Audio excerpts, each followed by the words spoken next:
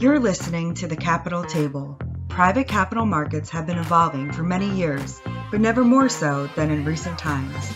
Take a seat at the Capital Table with leading experts discussing insights into the private equity and M&A worlds, and take away the knowledge you need to excel in a rapidly changing marketplace. We know this is one table you'll leave feeling full and satisfied.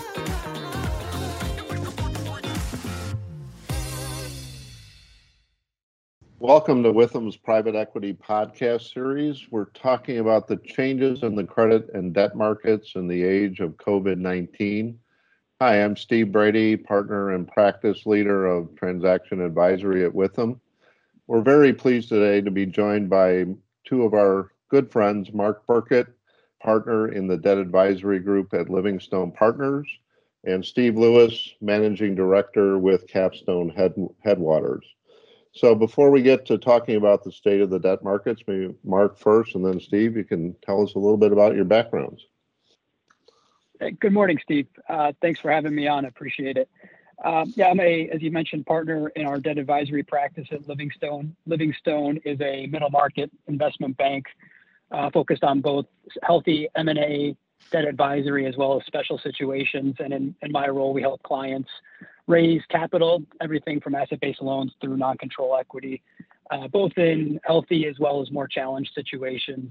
I've been at Livingstone about 4 years, in the investment banking debt advisory world for about 9 years, and in middle market leverage finance for about 17 years. Okay, this is Steve Lewis. Again, Steve, thank you very much for asking me and my firm to participate. Greatly appreciate it. I'm a grizzled veteran of the middle market lending space, having spent about 40 years in the game at a variety of institutions. My role at Capstone Headwaters is I head up the international debt advisory practice for Capstone Headwaters. So transactions involving debt capital needs outside of the United States or inbound in certain circumstances are part of my remit for the firm. We are a middle market focused full service investment bank with 16 offices, 175 professionals in the United States, and a network of a further 440 professionals around the world. Thanks, Steve. Thanks, Mark. So let's get to talking about the state of the debt markets. And in no particular order, but certainly with those backgrounds, you can see Steve's got a lot of experience on the international markets, and Mark primarily focused domestically, but their firms and them as individuals are working all around the world. So looking forward to your insight. Mark, Steve, lenders state they're open for business. So what categories of lenders are getting deals done, and what are they doing in this pandemic environment? Well, Mark, I'll toss it to you first. Yeah, it's generally speaking, I think most lenders are open for business at this point. That may not have been the case early on in the pandemic in the second quarter, but as we sit here today, I think it's a fair statement that both commercial banks as well as private credit funds are open for business. Certainly their credit appetites have changed over time, and I'm sure we'll get into that a little more, but I think what we're seeing is a tightening of underwriting standards for certain businesses. At the same time, for other industries, we are seeing it's almost as low nothing has happened. And the demand for solid credits that haven't been impacted by COVID is as strong as ever. And levels that we're seeing in terms of pricing leverage are at pre-pandemic levels today, with fewer deals in market available to those lenders, and that's driving demand from those lenders and driving terms to the borrower's favor. I would agree with Mark's overall comment. A couple of further refinements. I think the question of whether lenders are open for business is also dependent upon what sectors those lenders lend into. Certainly, there's been a retraction of transactions overall in terms of overall volume, but certainly in certain areas of the economy, notably things like retail and mineral and mining, they've dropped off the face of the earth in large measure, and lenders are quite skeptical going into those sectors. Contrasting that with, for example, IT, healthcare, and anything that has to do with industrial technology. Lenders are quite anxious to look at those things. I would agree generally with Mark that pricing and leverage have come back somewhat. I don't completely think that that pricing and leverage has come back to pre-pandemic levels. Certainly, the data we look at across a number of different providers would suggest that there's still a bit of tightening in the pricing area, as well as looking very carefully at capital structures and making sure that the leverage is something that can be covered. And a lot of, as Mark correctly said, there's a lot more scrutiny in the underwriting process in terms of whether a particular business has weathered the COVID storm and what its prospects are for the future. Yeah, Mark, Steve touched on a few of the sectors that are either more active, less active. I mean, what's your view on the sectors that deals are getting done in? It's very clearly those that were unimpacted, and you think about those types of industries. As Steve mentioned, technology, software, those were the ones that have really just flown right through relatively unscathed. Insurance, anything that's touching the insurance world, where even if you're not driving your car as much, there's still going to be a need for people to renew their car insurance. And so insurance brokerages, insurance services, government services. We've even seen pretty strong demand from lenders in certain, I would call them essential consumer services, things like pest control, HVAC. Again, you're not going to allow your air conditioner or furnace to go unrepaired no matter what's going on. And so those types of businesses, which have really flown through COVID relatively unscathed, maybe some early bumps along the way, but demand for those types of businesses has been incredibly strong, and it seems as though it's only getting stronger as we start realizing who the truly impacted businesses are, and it makes the ones that are not impacted shine even a little bit brighter. Yeah, I agree with that, and I would also add in the business services sector, particularly the BPO sector, outsourced services. Particularly in this kind of environment where people are trying to find a way to get things done remotely. Those businesses have attracted quite a bit of attention, not only from lenders, but on the M&A side of things as well. So that's another area of the economy that is moving along at a nice clip. So overall, certainly it's also going to vary by sector, but what are the two of you seeing from a pricing leverage standpoint? Again, just over general comment without individual differences between sectors. Go ahead, Mark. Yeah, thanks, Steve. As I mentioned, it's become a little bit of the world of haves and have-nots, and I don't think I'm very unique in saying that it seems to be a general consensus out there. And if you will fall into the have, and the have being relatively unimpacted by COVID, pricing and leverage is as robust as it was back in February before everything changed. And so you're seeing full leverage multiples, relatively aggressive pricing for those types of businesses. If you have been impacted, your business has been impacted and has not shown a rebound yet, there may not be a market for your business out there. We've been in market with a couple of businesses that have not turned the corner as they had anticipated.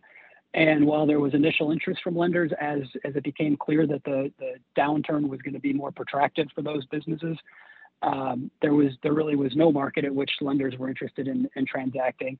And then, somewhere in between, those businesses that were hit and have now started to show some resilience and come back.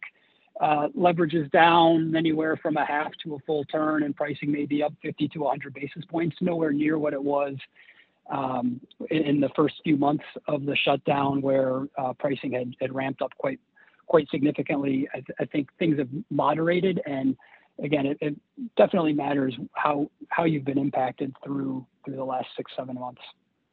I think all of that Mark stated is directionally and correct and very accurate. I would add to that, however, that there's a difference in the size of the transactions, and that really does impact a lender's thought process.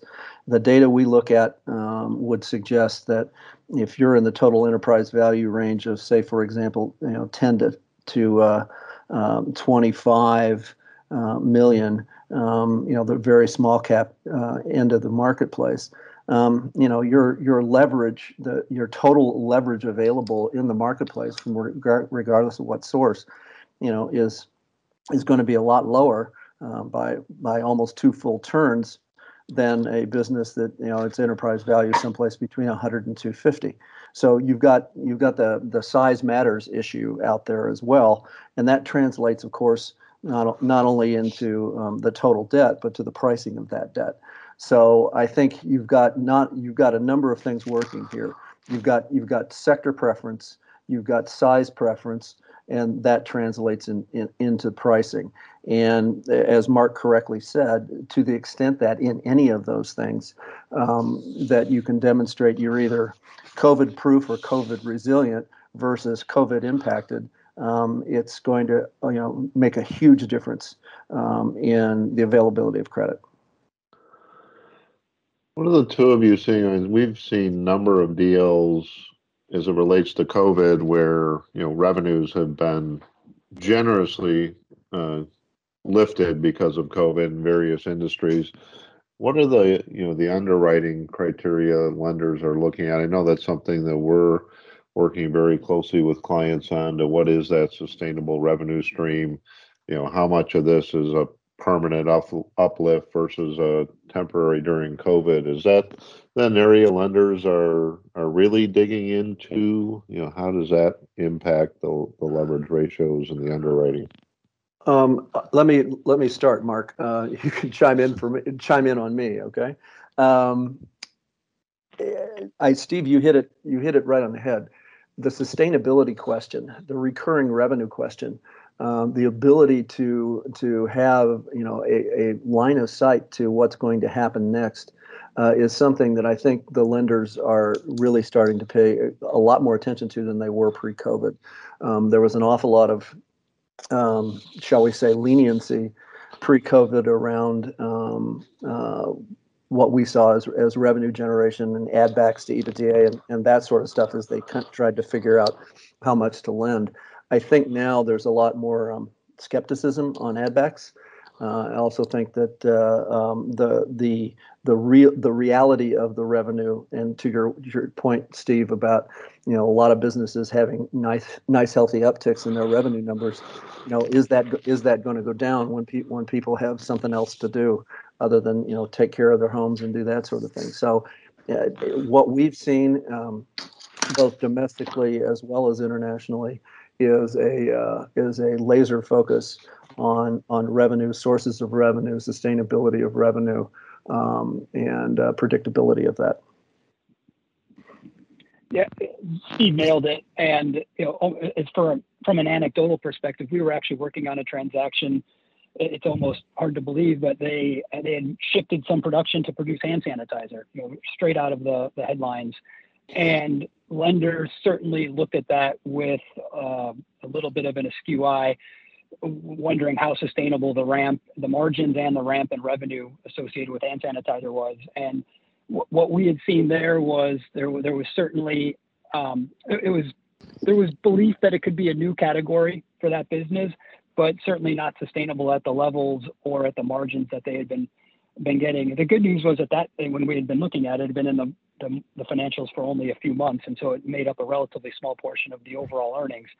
But I think as we get now 6-7 months into the impact being felt, and if there is an uplift that is starting to become a larger portion of the overall TTM profile of the business, I think we're going to see increasing scrutiny from lenders on being willing to underwrite that elevated, whether it's from a new product category or just an general uplift in sales. And I think the one caveat, if I can contradict myself to that, is I think there is a general belief out there that our lives in terms of how we go about doing many things has probably changed, maybe not permanently, but certainly pretty significantly. And I think there are going to be cases to be made that there is a permanence to some changes that these businesses experience, because I think as consumers and people, business people going about our daily lives, we're going to start going about things a little bit differently. And so if you're able to make a case that that change is as a sort of a believable path to being a little more permanent,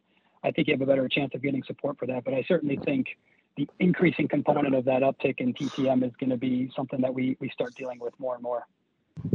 Yeah, those are great insights. Let's change our attention to the rest of the world. Certainly we're seeing a great increase in cross-border activity, mostly inbound, in particular from Europe, looking at several different sectors in the U.S.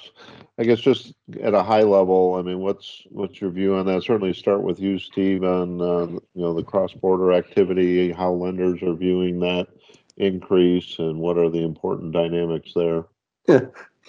I'm not sure this podcast is long enough. Anyway, if you'd asked me that question, Steve, in the second quarter, I would have said cross-border activity, inbound or outbound, was more or less dead. It's changed in the third quarter. There's a recognition that, notwithstanding certain people's views in a variety of governments, the world is global and supply chains are global, and all of that. So the notion is, how do we, what do we have to do to grow our businesses, and where does that mean we have to grow? It's not surprising that activity has picked up inbound from Europe into the U.S. We see it quite a bit right now. Indeed, we just completed a transaction involving Canada, U.S., and Germany just in the last week to 10 days. So we are cautiously optimistic that is going to be a sustainable trend. The reason I say it's not surprising coming from Europe is, notwithstanding the way our economy may have bounced around a bit over the last couple of years, there's still a widely held belief that the U.S. is a safer haven than a lot of other places for foreign investment, and they also understand that there's a rather large pool of available capital in the United States, as well as talent in the United States. And so to the extent that they want to, and of course the United States is, depending on whose statistics you read, the first or second largest consumer market in the world. So the result is, if you want to be a global player in just about any industry, you need to have a presence in the United States. So while Europe was shut down for a while, there are cautious reaches back into the States in certain industries, certainly in healthcare, in IT, in, as I said before, in industrial technology applications. All of those things, people are universally focused on the notion that this pandemic has demonstrated that technology is going to be a driver of growth. So those kinds of things. Of course, inbound investment into technology also has the possibility of getting in front of the CFIUS and having additional governmental scrutiny. But planning for that and planning ahead, you can get through that. As I said, we just completed a transaction where that was true. So it's a mixed bag. There's, without going into taking up too much more time, the Asia Pacific investment in the United States, of course, is met with some considerable pushback at both a governmental as well as other levels for a host of reasons that are well beyond the scope of this podcast. But the notion is that the Asian investment is still out there. They still want to be in the United States, and there's still interest in that investment. But it has a few more hurdles to get over than inbound from Europe. With that, I'll turn it over to Mark. I don't know that I'm going to try to top. Steve obviously has such a long history of dealing internationally. The one thing that we have seen at Livingstone, and we deal primarily in the lower end of the middle market, $5 to $15 million of EBITDA. We have more employees over in Western Europe than we do in the U.S. And before all of this, the COVID pandemic hit, we had seen just a continued uptick in the need for us to market our transactions, our M&A transactions, on a cross-border basis. And to all the reasons that Steve mentioned, we anticipate that even at the lower end of the middle market, that's only going to continue. Then that this pandemic probably has only accelerated people's need to look elsewhere for yield protection, diversity, whatever it might be. And so we think for businesses like ours, where we have a true international footprint, we're going to be the benefactor of some of those changes, or I guess ongoing changes. Yeah, I would echo that, Mark. Not to belabor the point, but with our about 30% of our annual volume on a historical basis is cross-border. That took a hit in the second quarter, but it's coming back pretty robustly. So, I think the trend line's going in the right direction. Yeah, and certainly we're seeing the trend line in the right direction, to pick up on those words. And Mark, Steve, this has been just a great discussion on the state of the debt markets and what's going on here in the United States and cross-border. So thank you again for your time today. You've been listening to The Capital Table. For more information, please visit withum.com. Thank you for listening.